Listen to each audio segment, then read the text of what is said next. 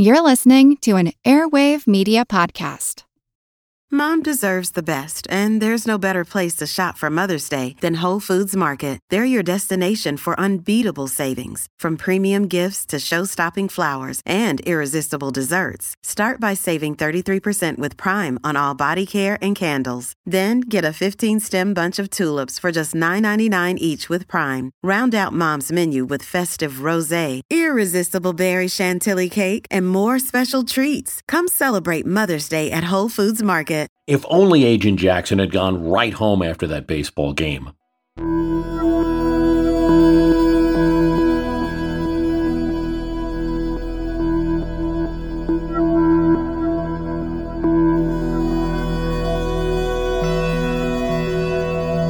The Washington Senators were playing the Chicago White Sox. This was great because Eugene Jackson had just moved from Washington, D.C. to Chicago to take a new job as a federal agent. At the end of the game, however, as he drove home to his new apartment with his wife and another federal agent, Jim Fletcher, he saw a few doors down a man delivering a package in a brown paper bag to a door.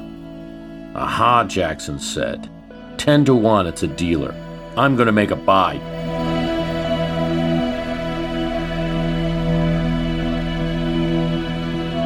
"No," his wife said, "it's Sunday. You're not on duty." "I'm always on duty." His wife goes up to their apartment. Jackson approaches the man. "Are you selling? Are you an agent?" the man says. "No," Jackson says. "I'm just a guy from out of town." He showed him his District of Columbia license plates. "Okay," the man said, "but if you're an agent, I'm going to come back shooting. I'll be back in a half hour." And so it was arranged, and Jackson was excited. He was about to get his first buy in Chicago. This would look good in the office. Fletcher waited in his car. Jackson went up the stairs to his apartment, and he called for backup. "No problem," the office said. They'd be there in 20 minutes. Great, plenty of time. 10 minutes to spare. Jackson's wife pleads with him, "Please bring your gun." Fletcher has his gun. It's okay. Jackson goes down the stairs unarmed. But as he arrives at the front porch, he could see that the man didn't take 30 minutes, as he said. He was back already, and he was talking to Fletcher. "Hey," he said to Fletcher, "where's your friend?" Now the man had another package in his hand, which he shook. Wanting to help out Jackson make the buy, Fletcher told the man he went to get his money. He's coming down the stairs. "Okay," the man said, "but I can't wait here on the street forever." Jackson comes out. Undaunted by the accelerated schedule of events here, knowing his backup was not here yet, Jackson nonetheless walked up to the man's car. "You got the package?" "Yep." "You got the money?" Then it goes down. Jackson hands over the money, grabs the brown paper bag with, as it turns out, a gallon jug in it. The deal is done, and Jackson whips out his badge.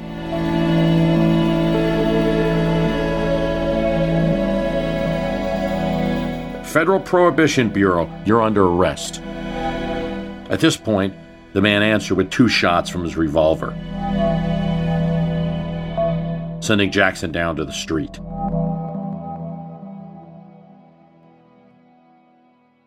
Fletcher gets out of the car with his revolver, but the man, who turns out to be a bootlegger named Tom Clark, fires 4 shots, empties his gun, and then runs.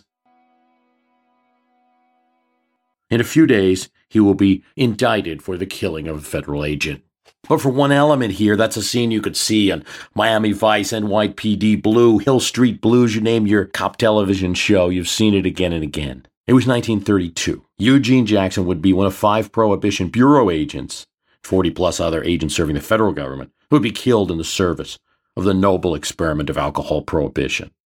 By the end of the next year, though, that package that Eugene Jackson sought to buy, a jug of whiskey, would no longer be a contraband item. Already, at the time of his killing, public opinion in the United States had turned against the duty for which Jackson died. Both national parties had platformed that now backed away from the enforcement of the prohibition of alcohol. The Democrats called for a repeal of the 18th Amendment. The Republican platform said the issue was divisive, and the party would not compel any member one way or the other. Hoover's White House was looking for some moderating steps, maybe increasing the amount of alcohol in beverages. It was all complicated by representation Areas of the country that tended to support the repeal of Prohibition were not represented as well in state legislatures and in Congress as those that were dry. The constitutional mechanism. It's hard to repeal a constitutional amendment. So the law was on the books, and it was being enforced. It was a fast turnaround for America. The 18th Amendment to the Constitution had passed in a time of wartime sacrifice, a time of progressive zeal and anti-slum crusades, a time of women's suffrage, where John Barleycorn alcohol was the evil that kept men from their wives, that squandered paychecks and shattered families. A constitutional amendment is not an easy thing to pass. You need Congress in majority, and you need 3/4 of the states. Yet for this issue, it was done twice. Once when the nation decided to ban sale and manufacture of alcohol, and once when it decided that Prohibition was an error and should be reversed. In the history of America, it is the only time when an amendment to the Constitution was repealed. So something very serious had changed in the years between 1919 and 1933. Not just a minor mood change, something led to a case of national buyer's remorse. But what was it? On the My History Can Beat Up Your Politics Facebook site, Lisa Litz-Neviar writes, has there been a podcast comparing Prohibition to the war on drugs? From what I've read, the new Ken Burns documentary hints at their similarities. Well, I have, despite the time lag between this question. The show's already been aired. I haven't watched Burns' documentary yet. One of the problems of not owning a TV set.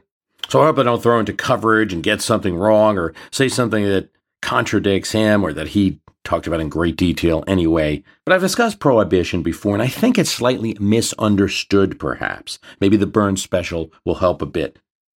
Just to throw something out there, for instance, Prohibition did not ban drinking, nor did it ban the possession of alcohol, unless it was in great amounts. Also, despite some real flaws and the national regurgitation of the 18th Amendment, it did have some permanent effects.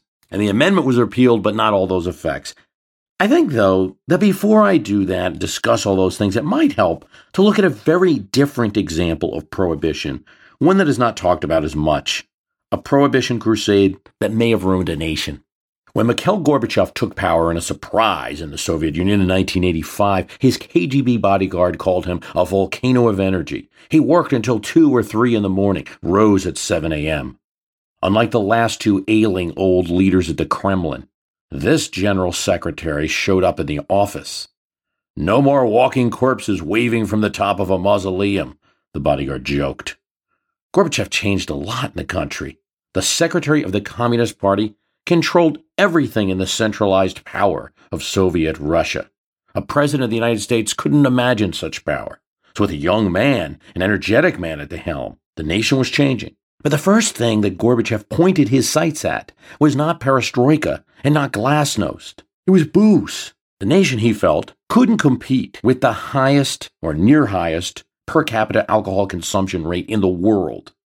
Soviet workers continuously showed up drunk. Marriages were being ruined. Health was adversely affected by vodka. It was so embedded in the culture. Gorbachev sought to reduce this. He wasn't a teetotaler himself, but he did see the evils of excessive use of alcohol. In every party headquarters or the factories that were the ubiquitous center of Soviet life, there were now posters showing a giant hand refusing a drink. Government functions or party functions, state dinners, were dry affairs. The Westerners who did come to the Soviet Union, journalists or diplomats, were used to the old vodka treatment. Now, sparkling water was served. The joke in Russia was that Gorbachev was the mineralny sekretar instead of generalny sekretar, the drinker of mineral water.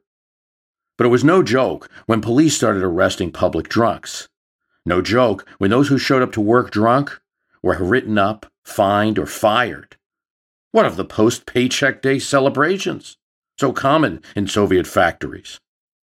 And it was especially problematic when state stores selling liquor were only open 2 hours in the evening, with long lines. Given the length of time one had to wait and the restrictions, it was almost direct prohibition. Vodka and other alcohol was also heavily taxed by the state. Even as late as 2009, Gorbachev, no longer the head of any government, was praising his effort, and he urged the now post-Soviet Russia to have another prohibition crusade. He felt he had, at least for a time, reduced drinking, but it also drove liquor onto the black markets, where liquor was often cheaper than the heavily taxed state product and certainly easier to get, available for sale at all times. The anti-liquor campaign also forced Russians to make moonshine or crude liquor from potatoes or beets. But most detrimental to the Soviet Union, it deprived the central government of the 100 billion rubles in tax revenue. Liquor taxes went all the way back to Stalin. Without this revenue coming in, the government was forced to print more money. This caused a hyperinflation that, even though the prohibition on alcohol, the anti-alcohol campaign technically, was ended in 1987, it was too late, and it cited that hyperinflation of one of the causes for the Soviet Union's fall. Such economic factors were also part of the downfall of American prohibition as well. In fact, probably the straw that broke the camel's back. Cities coveted the tax revenue from liquor sales in the Great Depression. So did states. And in a poor economy, many questioned why the ban on an industry that could at least provide income for some people, brewers and barkeeps perhaps. This was an argument for repeal. It had also been an argument for prohibition in the first place. It was thought that perhaps sober men would be more productive workers. Economist Irving Fisher said that the economy would grow at 10 to 20% per year after prohibition.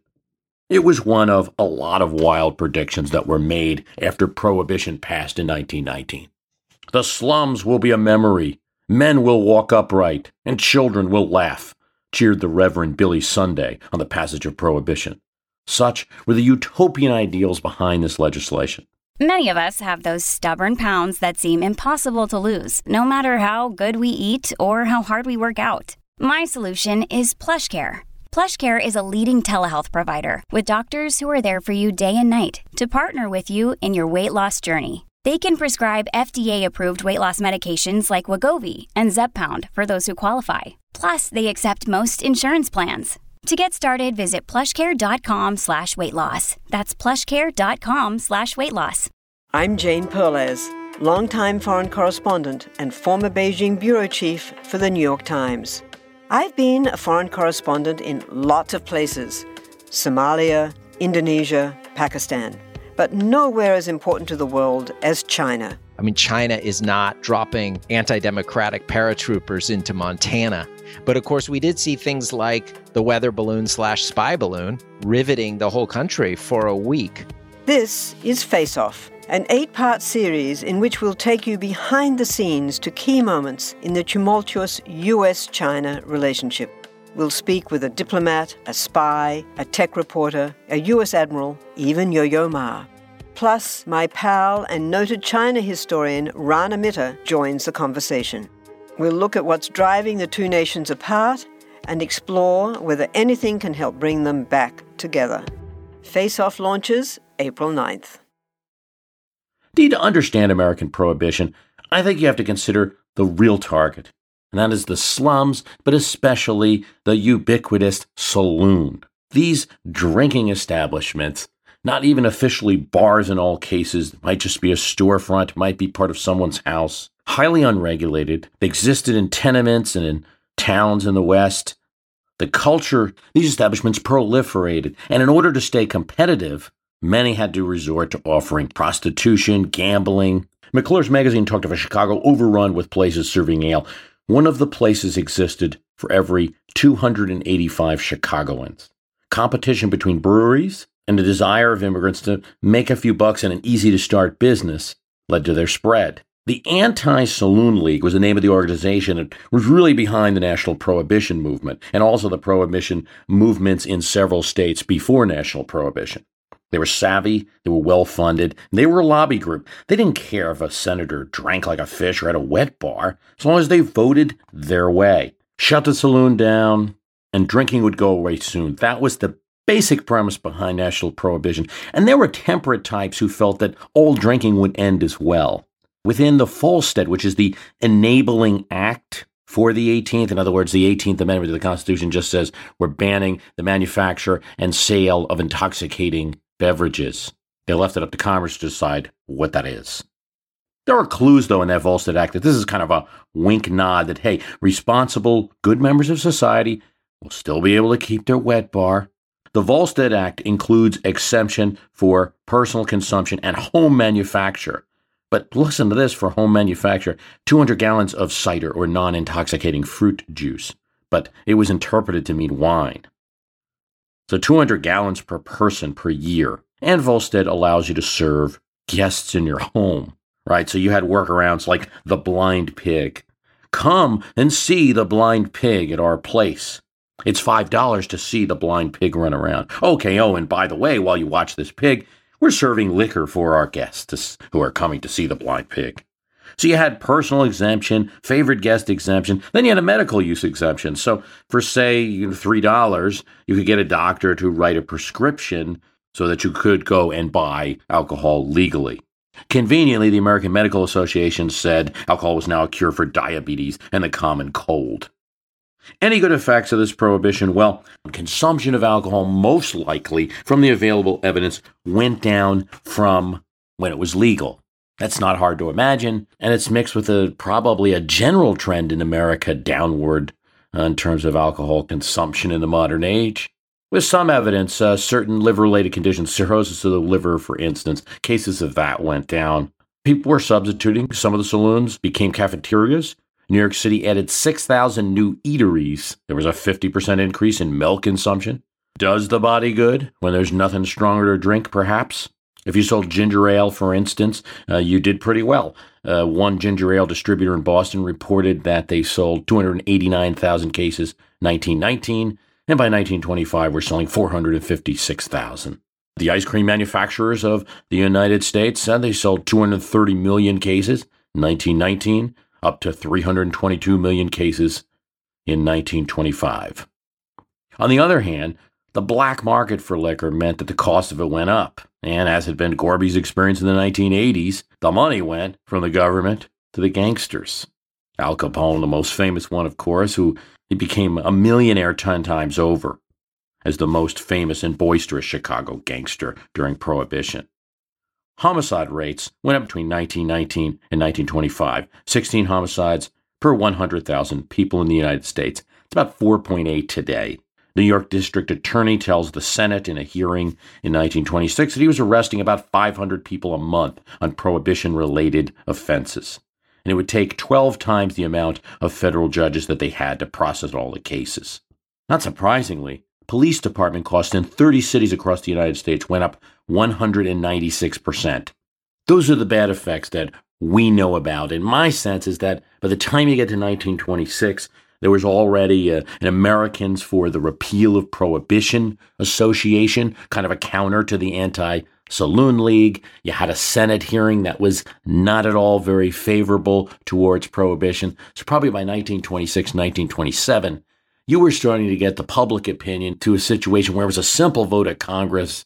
You might have ended this thing after all, but constitutional amendment is a little bit harder of a law to repeal. But it appears the Depression is what really made life difficult for the dries, the supporters of Prohibition, and really benefited the wets, the opponents of Prohibition.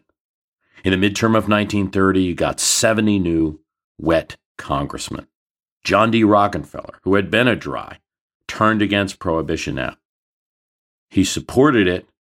Now he bankrolled the repeal. Joe Robinson, a dry senator from Arkansas who had been the vice presidential candidate of the Democrats in 1928, now led a cause for repeal. His argument was now, let the states decide. This same idea, let the states decide, was echoed by the leading candidate for the presidency, Franklin Roosevelt, said, the authority of the home and the churches is the fundamental force to address this problem. FDR, that great champion of states' rights, local government, right? A small federal government. Well, on this issue at least. The time of depression has caused us to see more plainly than before not only the political consequences of our actions, but the economics as well. Unquestionably, our tax burden would not be so heavy without prohibition. So you see this economic argument. President Hoover, even by 1932, also announced in his acceptance speech for renomination for president, the Republican convention, that he would leave it to the states to enforce prohibition laws, as long as the evils of the saloon did not come back. But, and this was a little embarrassing for the ticket, he had a vice presidential candidate who was against repeal. FDR had a lot of fun with that one, said during the campaign, The Republican ticket is high and dry on one end, and on the other, increasing moisture. It didn't matter, despite what Vice President Curtis thought. Both parties were pretty much for repeal, at least for allowing the states to have a vote on repeal, and important to our discussion, referral to the states. FDR was elected, and repeal. He didn't really do it, but his election made the repeal a foregone conclusion. Prohibition ended in 1933, but it did have a lasting effect in that alcohol became legal but regulated. Notice, for instance, what the 21st Amendment says and what it doesn't say. You don't have any words in that amendment that say you have a right to beer. In fact, while it repeals the 18th, the 21st in Section 2 forbids, actually, the importation of liquor into a state that doesn't allow it. So it actually strengthens the ability of states to regulate. Liquor is more regulated than it had been prior to the 18th, in a sense. Every wet on the planet used some kind of qualifying verbiage that when they supported the Prohibition repeal, like, we don't want the saloons to come back, or we want responsible drinking. FDR, for instance, says, the intemperate use of intoxicating beverages has no place in our society. Prohibition, in a sense, chastened John Barleycorn and his unregulated walk through America. There were a lot of bars in America, of course, after repeal, a lot of bars in America now, but you didn't have the type of instant startup saloon and all its vices that just never returned. So powerful was the entrenched dry vote and the control over state legislatures that the 21st is the only constitutional amendment that used the obscure provision in the Constitution where it was approved by state conventions, 3/4 of the state conventions, rather than the state legislatures, to get around the dry anti-saloon league influence on those legislatures, or at least what people thought there was. It does go to show you how difficult it is to dislodge such a movement once it starts. Want to learn how you can make smarter decisions with your money? Well, I've got the podcast for you. I'm Sean Piles, and I host NerdWallet's Smart Money Podcast. On our show, we help listeners like you make the most of your finances. I sit down with NerdWallet's team of nerds, personal finance experts in credit cards, banking, investing, and more. We answer your real-world money questions and break down the latest personal finance news. The nerds will give you the clarity you need by cutting through the clutter and misinformation in today's world of personal finance. We don't promote get-rich-quick schemes or hype unrealistic side hustles. Instead, we offer practical knowledge that you can apply in your everyday life. You'll learn about strategies to help you build your wealth, invest wisely, shop for financial products, and plan for major life events. And you'll walk away with the confidence you need to ensure that your money is always working as hard as you are. So turn to the nerds to answer your real-world money questions and get insights that can help you make the smartest financial decisions for your life. Listen to NerdWallet's Smart Money Podcast wherever you get your podcasts. Okay, so you know me. I like to talk about the politics and where people were, and I haven't said much about drugs or answered the question really here. Drugs were regulated by the Harrison Act of 1914. So all the time that you had prohibition, there was federal regulation of most of the drugs that we know today. But if you take a product like cannabis, it started to be called marijuana because a lot of it was coming through the Mexican border, through the Southwest. It was being talked about in the 1920s, but it was not till 1937, well after the repeal of prohibition, that this drug was officially dealt with by the federal government by name. And it's likely that if Clark, the bootlegger who shot Agent Jackson, had a bag of cannabis instead of a gallon of whiskey, then nothing might have happened. Well, suffice to say this anyway, there would not have been a federal agent on his tail. The Federal Bureau of Narcotics was around. It had started in 1930, 9 years after the Bureau of Prohibition started, and it was designed to ensure that the tax on narcotic drugs established by the Harrison Act was paid and the federal government got its revenue. One thing you do have during Prohibition is a lot of rhetoric that Prohibition was causing drug use. This was coming from the wets, those who favored repeal. And it seems to be a matter of more rhetoric without much basis in fact. But you do see it in articles and speeches.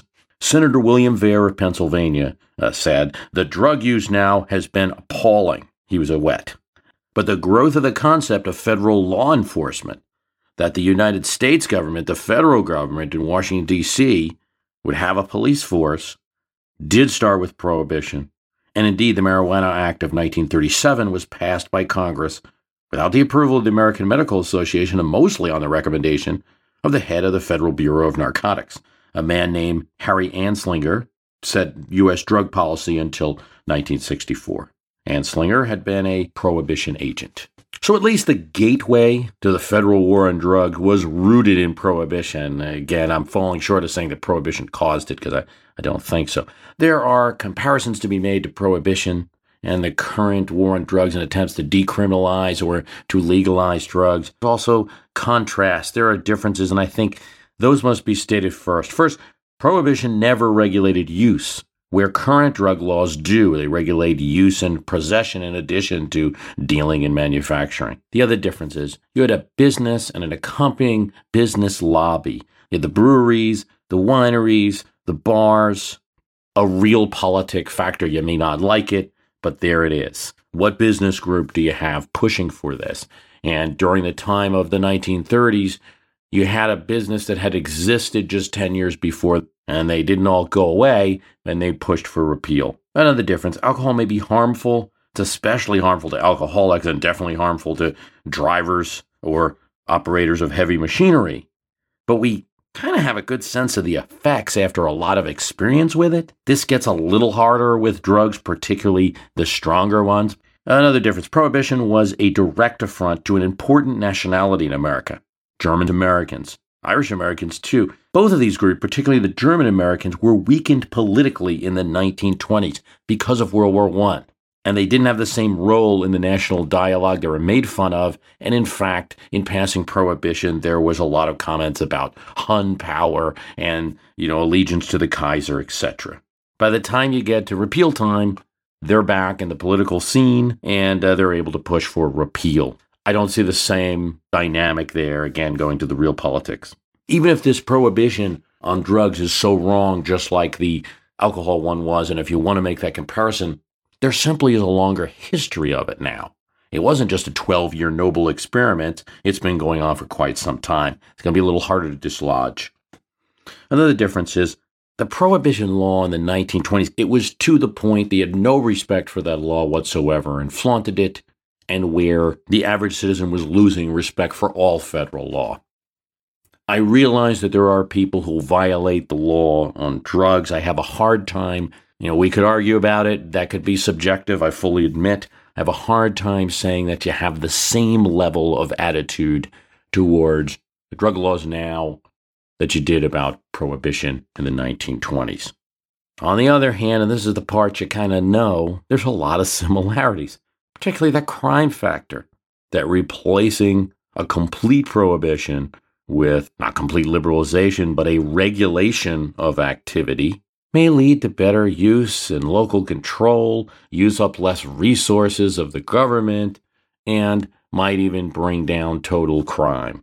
I tend to look at history from any angle and not just go with the kind of things that people will normally spout out, the real quick statements. In this case, the look at the history doesn't reveal anything different than the general consensus that probably, if you go with some decriminalization or legalization, particularly on the less powerful stuff, that you might have some effects. It's not for me to say. In my view, the road to the 21st gives you a good example of how things will go if this is something you want. It's going to be some resistance. It's hard to change the law against an enforcement activity. People like President Hoover, for instance, you go back to the 1930s, were conflicted. He had told a friend, I'm an enforcer of the law, but I've got a sense that the federal government shouldn't be doing this.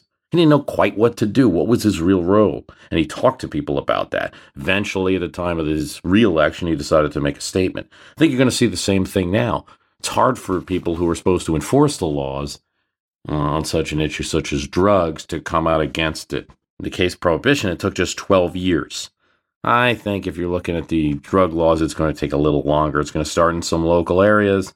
There's going to be some debates about it. And then if you do get some kind of a relaxing of these laws, that's what it'll be if it's anything like the 21st. You actually had a bit more regulation than you had prior to the whole Prohibition experiment. So I believe that's what you'll see with drug decriminalization if it happens. This is a long one. It's been a good topic. Glad to have the discussion. I want to thank you for listening. The website's myhistorycanbeatupyourpolitics.com. Thanks for listening.